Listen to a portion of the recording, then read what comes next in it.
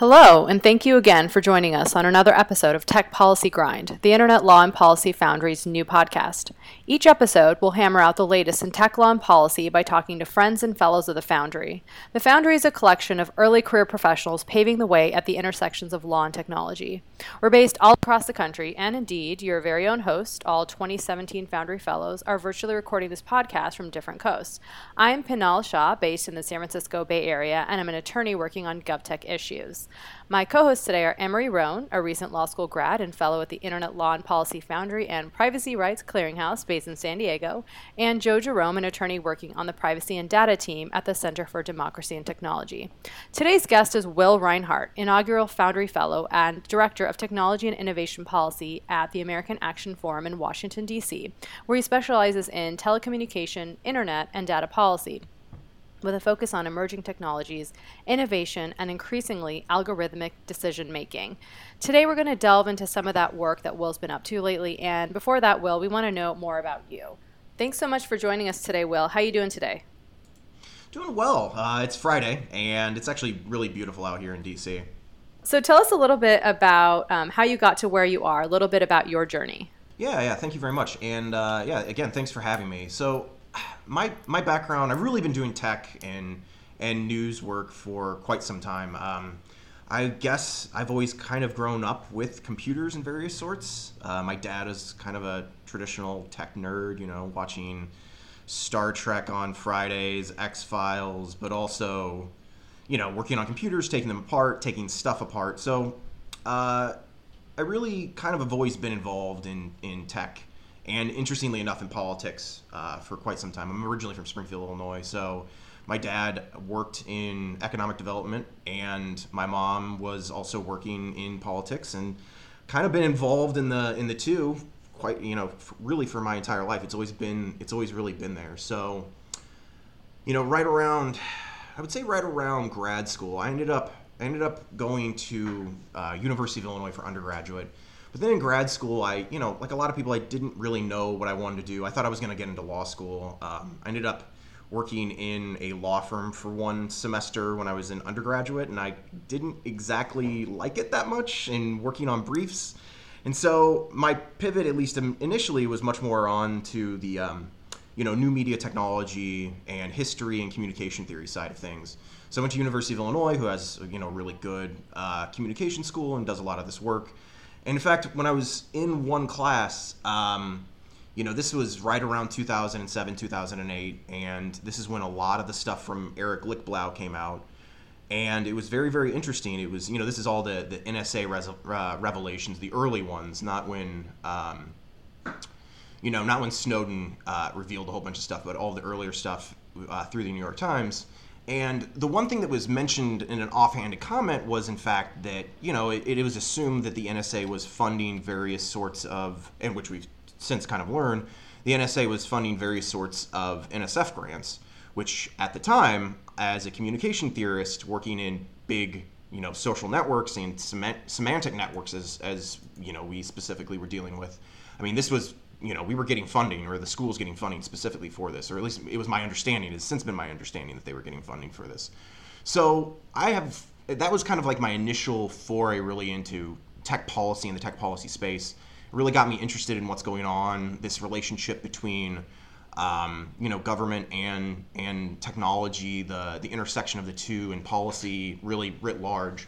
And it just kind of seemed like an easy, natural fit. I'd worked, or my family rather, worked, a lot into politics. I was very, very interested in it. And it kind of was just a natural merging between the two. So I ended up doing an internship for a think tank one of the summers after grad school. And then I decided after it, I'm like, I really want to do this full time. So I ended up, just talking to people when I was finishing with grad school. And, I guess 5-6 years later, here I am, still trying to work hard on these issues. And to be honest, I find it actually a lot of fun every single day to be working on them. So that's a perfect time for me to ask you this question then. What are you grinding for? Yeah, I'm grinding for better political conversations. I've, for a long time I've lived with this. I've lived with kind of interesting politics in Illinois, and I think that what I really want to do is kind of bring back the conversation where people can discuss issues and discuss political issues that are kind of hot topics, but have at least an honest and equal dialogue. And really, what I want to do is, I might not agree with everyone, but at the end of the day, I really think that individuals can help change the conversation, the political conversations that exist today. And that's really what I find myself wanting to do at this job, and more than likely with the rest of my career. So let me cut in. So you are here in the swamp in DC with me. Oh, very much so. So I'm with you on trying to have productive conversations. Do you really think we can have productive conversations here in Washington, or should we be focusing our efforts elsewhere? No, I really do think we can have equitable conversations in Washington. I'm fairly, there's a lot when you actually when you actually sit down and you end up talking to people. I end up talking to people on the Hill. I have conversations with other people in think tanks.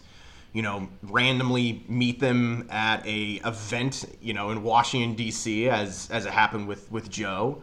I feel like we can have an honest conversation in Washington. Just it takes a lot, and it's always going to take a lot. It's going to take a lot for individuals to get there.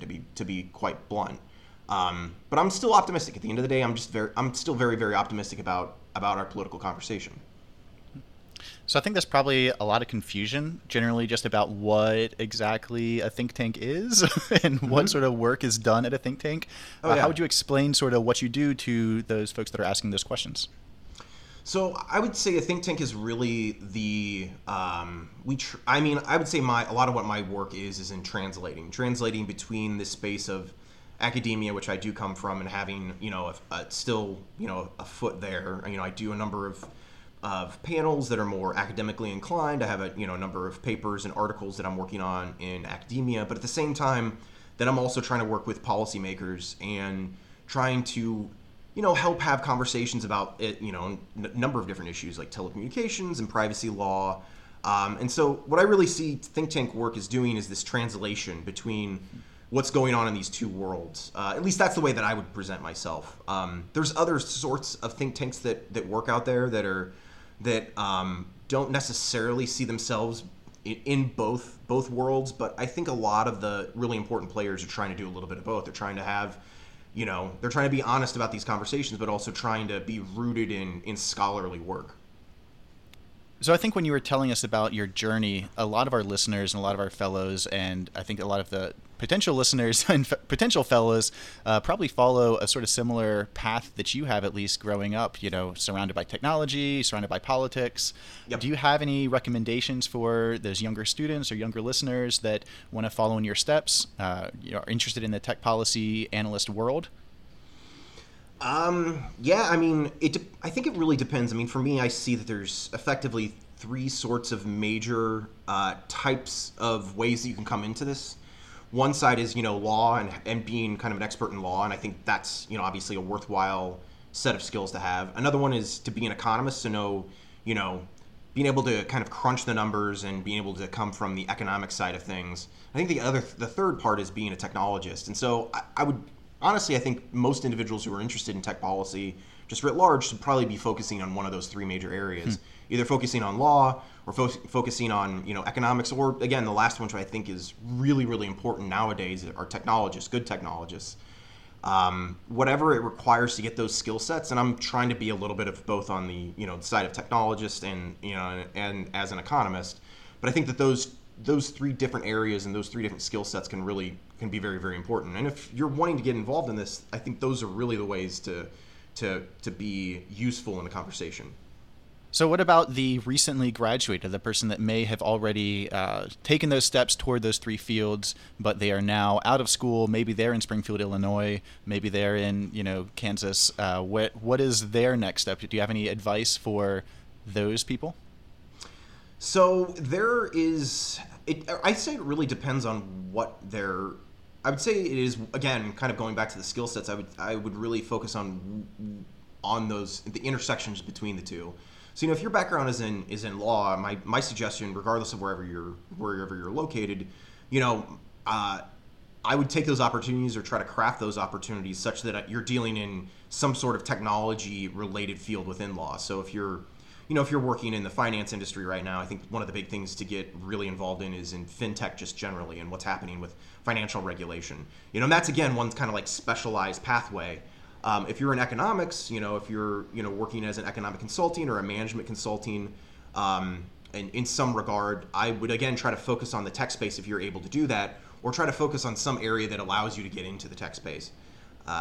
Because really what you're looking for is some sort of pathway. If you're interested in this work and interested in policy work, you're looking for some sort of pathway and kind of specialized pathway into DC. Otherwise, really it's DC or San Francisco. Those are really kind of your only options if you want to get involved in tech policy, and that's really it. Yeah. There's really not too many other places where you can be involved. Cold in hard truth. Yeah, if you want to do technology policy, you really got to be in one or the other. So, well, we're going to dive into some of your work that you've published lately and talk about some of the exciting implications there. But before we get out of this sort of intro question and answer period, I realized that we haven't really talked at all about the think tank that you're part of. Do you want to give a plug to the American Action Forum? Give us a little bit of background about what that is, what they're all about. Yeah, so American Action Forum has been around, I guess it's now probably been about 7 or 8 years. I've been working here for about 3 years. It's going to be 3 years coming up shortly. So the American Action Forum was founded by the president of our organization is Doug Holtz-Eakin, who's a former CBO director under George Bush. So mainly what we do is economic analysis. We're part of, a center-right coalition that works on these issues. Kind of few and far between these days, but I believe that we're really trying to do empirical work. So a lot of the stuff that I've been doing in the past, a lot of the telecommunications work that I've been doing has been very empirically focused, and the same with the AI algorithm stuff, which I feel like is really our focus here at the think tank, and is really where I feel most comfortable, to be very honest. So in the last show, we talked to fellow Tiffany Lee about some of the risks of AI and algorithms to privacy. But you've been writing about algorithms and big data as well. I think you might have a slightly different outlook on Tiffany on these technologies, which is good. It's back to that civil discourse you were talking about. Yeah. Today, we've got several articles that you've written on the topic that we'll be discussing, including the election of 2016 and the filter bubble thesis in 2017. This is why most criticism of risk assessment models is mistaken, and the Social Graph Portability Act doesn't take tech seriously, and that's worrying.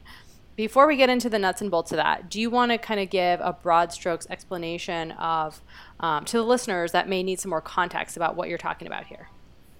Yeah, and thanks again for going over these topics. I think that obviously what's happening with platform technologies, and the various sorts of artificial intelligence technologies that are currently being deployed at various aspects of the economy.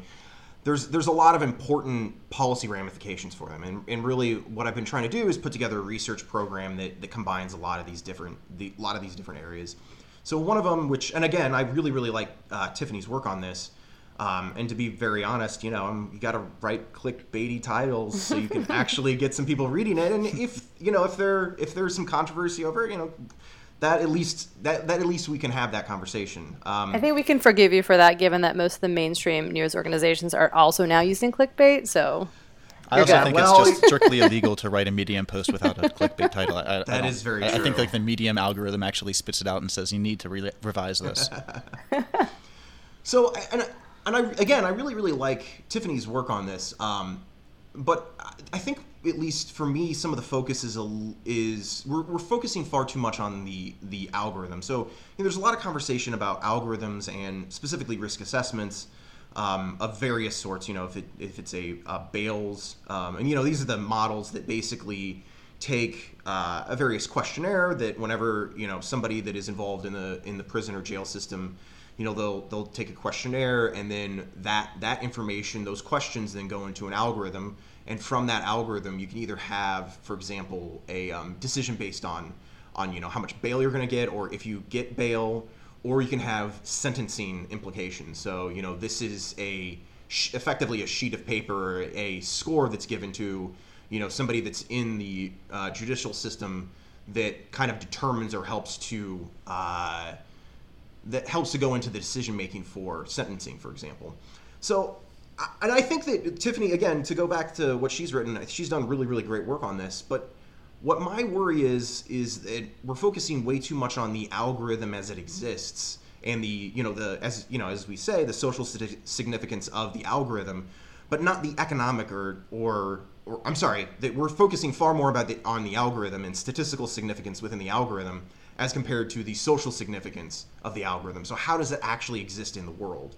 How are we actually implementing these algorithms? What kinds of effects are they having on individuals? And the reason I keep on going back to this is that I ended up having, in researching and in starting to really get interested in this, my worry with this is that, having known judges and DAs and people who are involved in various parts of the judicial system, that, for better or worse, rather, they often will go with their own instinct. And so my worry was that, well, wait a second, are these algorithms or algorithmic risk assessment scores, are they really having an implication? Because oftentimes when a judge sees something, they're gonna rely on their own judgment because they're a judge. The reason why they're in that chair is because they have expertise and they've been in the system for a while. At least that's the implication. So, or rather, that's how the judges would see themselves.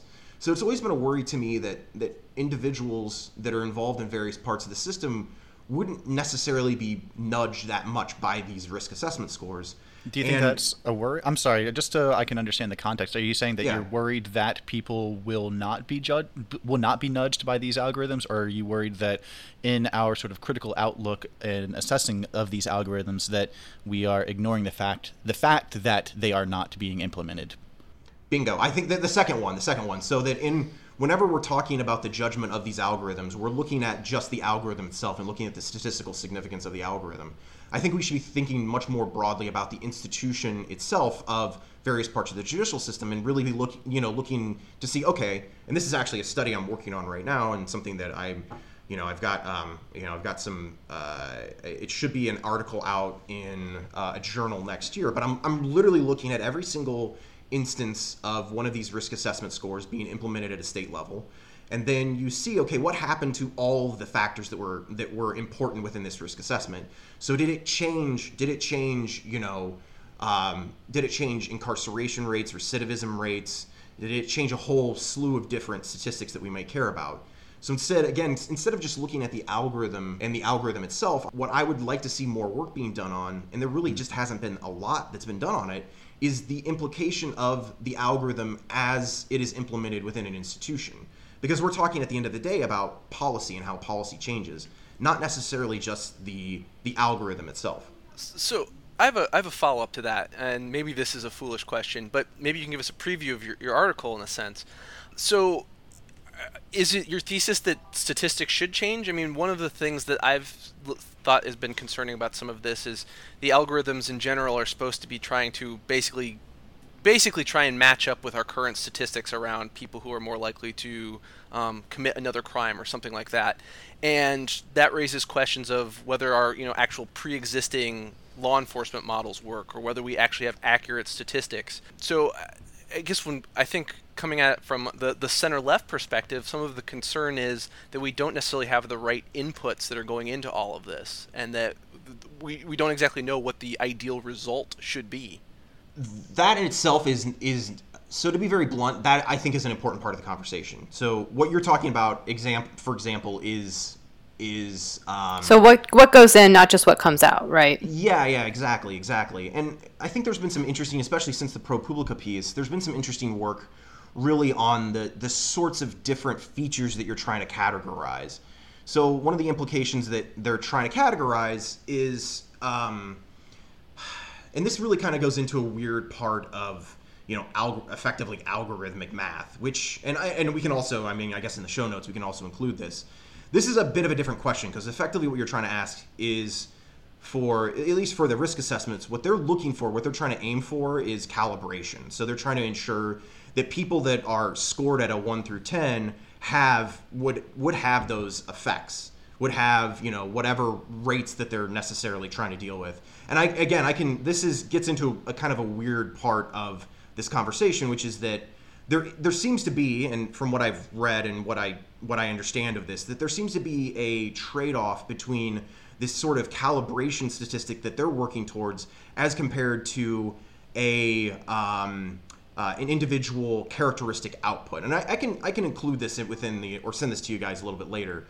At least from my perspective, what I'm trying to do is I'm trying to do the work that hasn't been done yet, which is really to figure out what the algorithms look like as they're being implemented within these contexts. Because perhaps the implementation itself will actually lead to different, maybe there is the effect of the algorithm is effectively that, the algorithm says that you're scored at this risk, and the way that the people within those institutions see it, it's like, well, something's wrong with that risk, that risk assessment, because it has been in the past. So there's this interesting, to me at least, there's this interesting implementation problem. But I don't know, can you really have that conversation of talking about, the outputs of the algorithm, database or what have you, without talking about what actually goes in? I just don't know if that's a fair no, of course. thing to say. No, you're right? exactly right. It is very much part and parcel to this. But and it sounds like they're kind of two separate questions, right? So it's like what goes in, but then I kind of actually want to follow up, if that's okay with you, to go back to your point about judicial instinct, and it seems like you put a lot of fidelity in that. So I wanted to ask you a question about, with regard to the use of the algorithm in sentencing. In one of your articles, you state that, quote, on the ground, courts don't abdicate this power. They merely dismiss the findings of the report. Why would a judge bow to the decision of some external gauge, end quote? But in the Loomis case, the trial judge did actually use the quote unquote high risk score in the sentencing decision. How can you say with certainty that judges will always dismiss these tools, especially when sentencing biases in the criminal justice system, particularly against defendants of color, is long noted? Within the Loomis cases, you'll notice one of the interesting things that was said is that he would have gotten the same sentencing regardless of the actual algorithm. Correct. So and the I question, saw that too. Which I think is an interesting implication, and not to say that. So to step back, it's not to say that the input-output question isn't interesting, and I wouldn't specifically say that's not something that's a conversation we definitely need to have. And in fact, there, I think, are some very interesting implications when it comes specifically to race with regards to algorithms.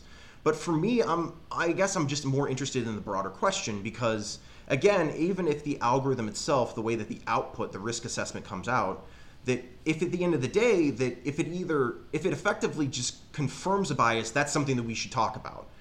But if it doesn't confirm a bias and in fact pushes a different sort of reaction, that's also something we need to think about.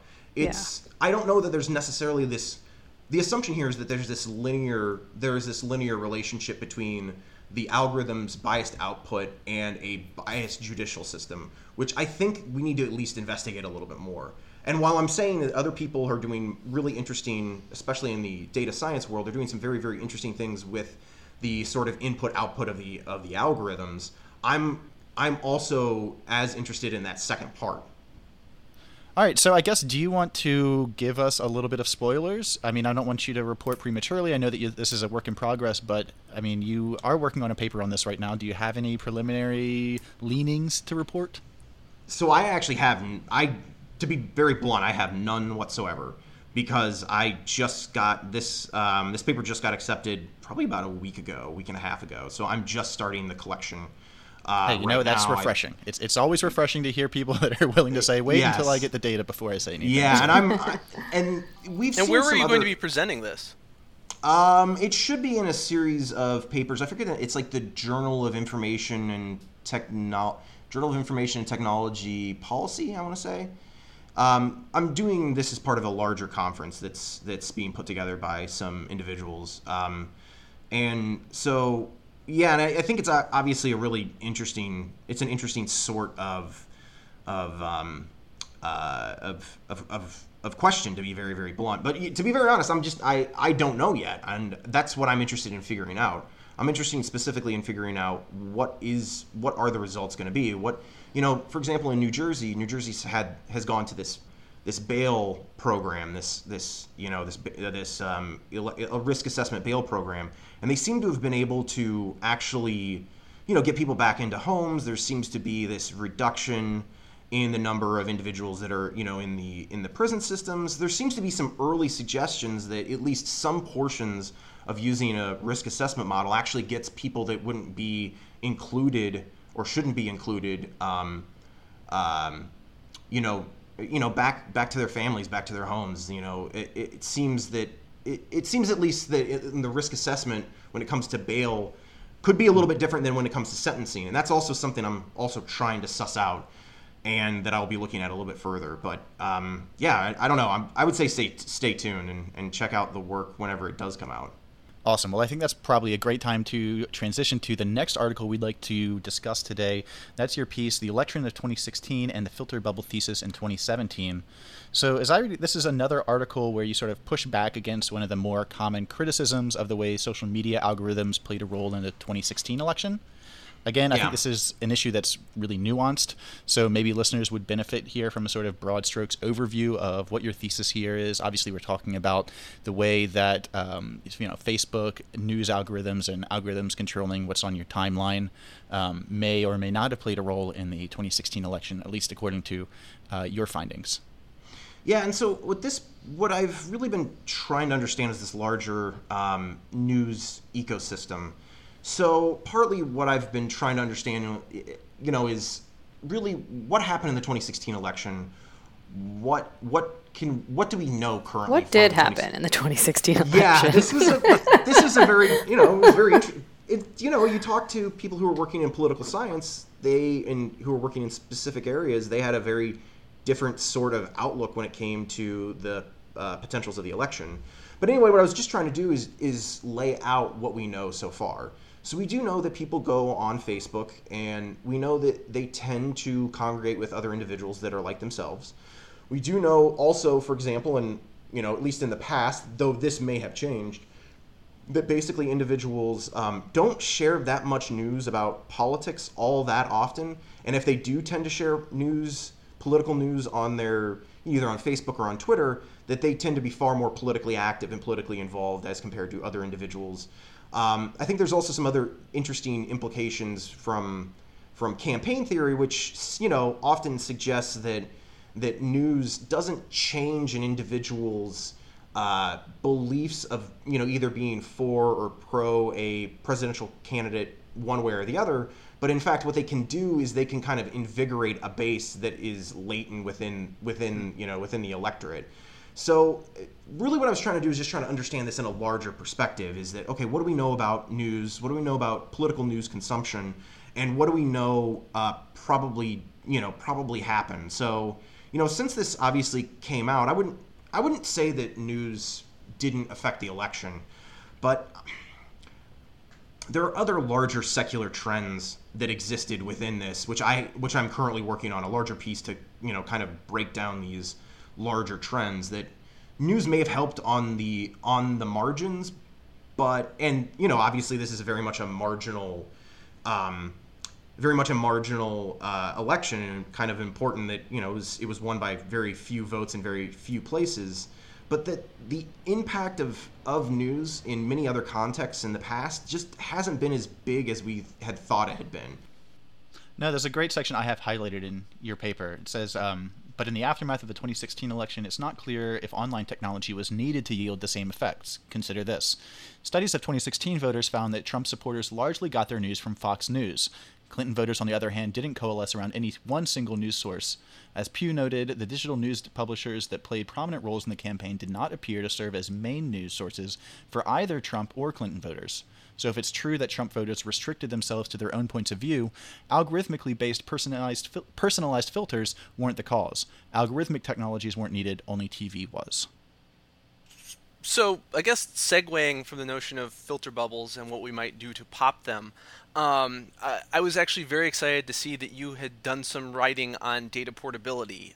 Data portability is the general idea that you can export data, whether it's data that you've provided, other data, personal data about you, and then maybe other types of inferential information.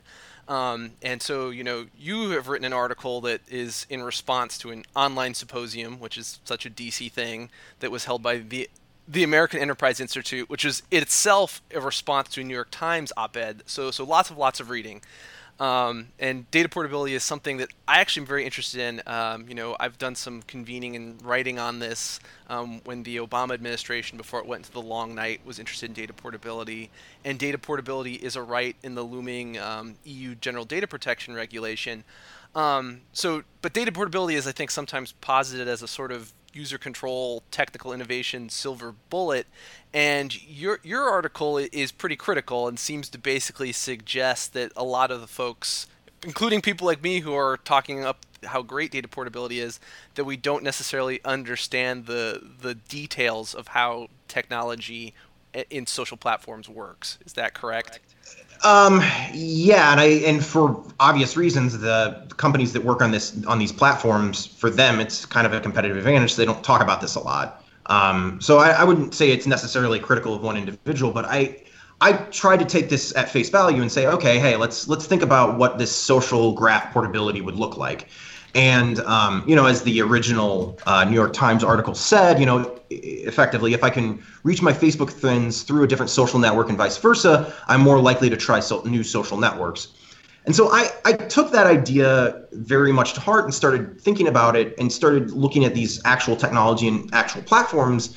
And what if you work on these types of platforms, that having data is nice, but you have to do something with the data. You've got to process the data. You've got to structure the data. And in fact, when you look at a lot of companies that have failed, this is one of the things that to me is most interesting about MySpace. MySpace failed pretty dramatically when it came to technical architecture. They actually did not have, and it was admitted at the time, they did not have great technical engineers. And so when they hit, it wasn't a very pretty website either. It wasn't a very pretty website. And I remember very well how there'd be times when it would be down for, you would have a whole bunch of errors. It would be down for hours on end. So I really started to try to think about, okay, if we're going to do data portability, what would it look like? Well, if you have an API, the API itself, and this is what most people talk about, is, you have to, open up your API, that the API itself would, from at least on Facebook's end, that's really still not the social graph. And this is what a lot of people want to export, is the social graph. And the social graph being? Social graph being effectively all the information about you within relationship to all other individuals. So it's your information within context. And that's the point, is that it's your information and how you actually interact with individuals within context. You can try to export that data, but to really understand the power of that data, you have to put it in a network. You have to understand it through a network.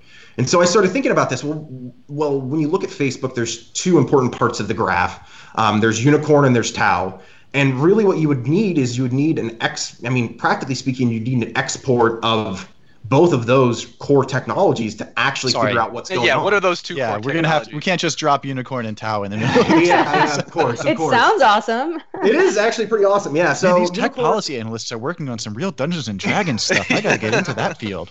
So, and this could have changed. The names could have changed, and some of some of this stuff could have changed. But effectively, Unicorn is the searching social graph feature, is the suite that searches the social graph, and Tau is what stores the social graph information. So, from my understanding, Tau is or TAO. And who knows? I've actually I haven't talked to engineers about this, but I've been reading a whole bunch of these technical manuals on the database and how they're structured, and effectively, there's one part that stores the information, and then there's another that queries the database, which is what we would assume to be in a network.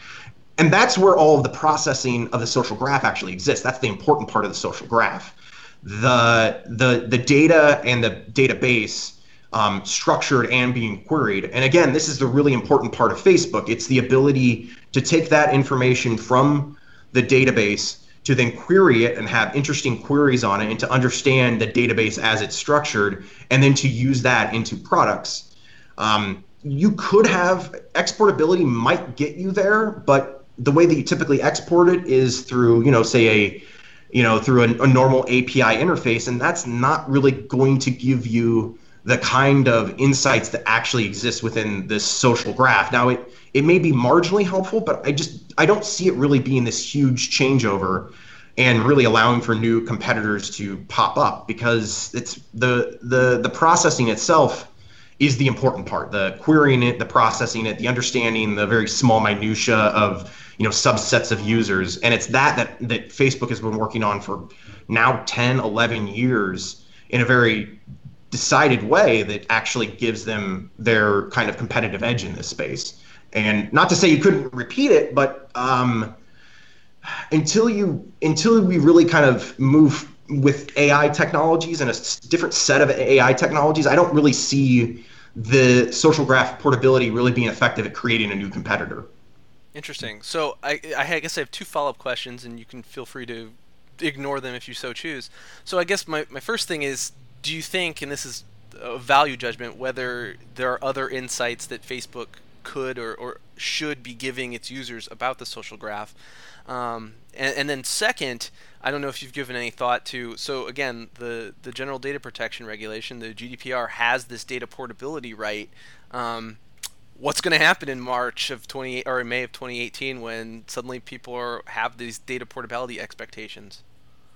Yeah, so at least dealing with the EU, the data portability stuff, it's still going to have to be output in. I think it's going to have to be in standardized formats, so you're still required to have it in effectively CSV. I think that if I read it correctly, that's something that's machine readable and usable by users or yeah, of course, but that's likely to be converted information into a machine readable format, whatever that machine readable format is. That's not the same as having the data that I guarantee you, at least in this space, or at least from my understanding, the database itself that all this underlying information is based on is probably coded in its own language. So it probably has its own sort of programmatic features. And again, this is what Facebook and Google do a lot of, is that they create their own databases and own programming for databases in order to actually structure those massive data sets. So even if you do export it, I mean, again, I guess this is really kind of my in thinking on this is you're still exporting it in a different format than Google and Facebook are using it. It'll be interesting to see what the implications are. Maybe you'll get kind of a push to use that data in those standardized formats and to then kind of hook onto them. I don't know. I'm not necessarily against this. I don't think it's the end all be all, and I really just don't see practically.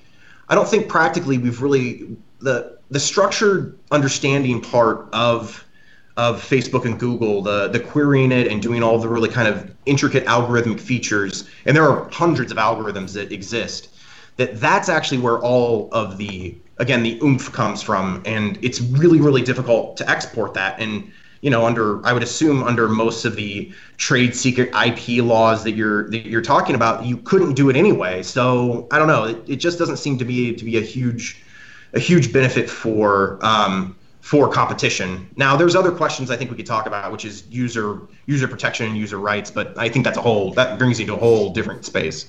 So it sort of feels like there's a bit of a theme in what we are discussing today, at least in what your work brings to the discussion, and that's that the importance of actually understanding from a technical perspective the technical realities, the mathematics, the economics, the technology underlying how technology works, especially when we're trying to regulate those technologies. Do you think that's exactly what I would? Yes, exactly. That's exactly what I'm doing and what I'm interested in.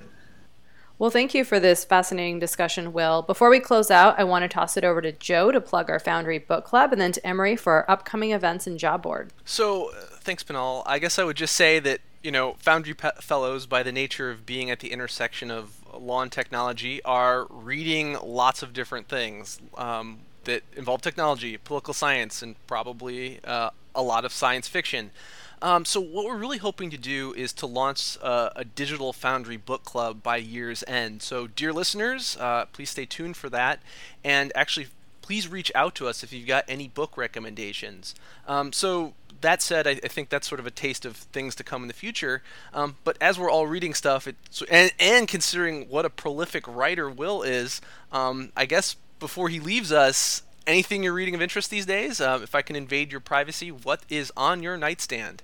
Yeah, right now, so I'm finishing up a book that I originally read in grad school. The original article that I read in grad school, but the professor ended up doing a larger book. It's called Information in American Democracy. The guy's name is Bruce Bember, and the subtitle is, importantly, Technology and the Evolution of Political Power. So he goes through all these different stages and this relationship between technology and politics and news, and kind of just charts out what's happened in the last 200 years almost now. And at least gives some understanding and political ecology mindset to this entire space and what's been happening now. And he talks a lot about this kind of post-bureaucratic political party structure and what it could mean. And I think it's a little bit prescient, and he talks a lot about what's potentially going to happen with new groups and new associations. So I would highly suggest everyone check it out. I've found it a really fascinating read so far. Awesome. Sounds like an oldie and goodie. Are any of my co-hosts up to reading anything at the moment? So I'm actually not reading anything right at the moment because I'm on the cusp of like 3 different book clubs. But I did just finish reading The Immortal Life of Henrietta Lacks, finally. I actually highly recommend that book. If you don't know the story of Henrietta Lacks, she was a woman who was inflicted with cancer and was a patient at Johns Hopkins several decades ago, and her cells were essentially taken from her without her knowledge, but those cells really contributed to a lot of scientific knowledge and medical breakthroughs that we've had today. And so I really recommend it because I think a lot of times people of color's history is often denied throughout time and or kind of viewed with a revisionist lens. And so I really recommend that book to understand her contributions to science today. Yeah, I think there's a really great radio lab that people should listen to about Henrietta Lacks. I am currently listening to my other favorite podcast I've recently discovered. Is called The Vana Guys. There's a book club podcast where a couple of comedians go through and reread Kurt Vonnegut books. So I've been following them along and working through that. I'm also finally reading The Handmaid's Tale. And I have a copy of The End of Ownership, which is my tech law related book, sitting on my nightstand that I will read. But I would like to cover, as we're closing out the show, some upcoming events going on at the Foundry and some opportunities on the Foundry job board that you dear listeners, might want to check out. So on November 6th, our Foundry fellow Kara Sutton is going to be hosting a privacy design lab focused on privacy by design and consent management. Now, this is going to be in Brussels, so it's a little bit of a hike if you're in the States, but if you happen to be in Brussels for the IAPP conference, they definitely want you to check it out. It sounds really, really interesting, and I hope that it's streamed afterwards. And another feature that we like to cover each episode of the Tech Policy Grind is the Foundry Job Board. So we have a couple opportunities on the Internet Law and Policy Foundry Job Board today.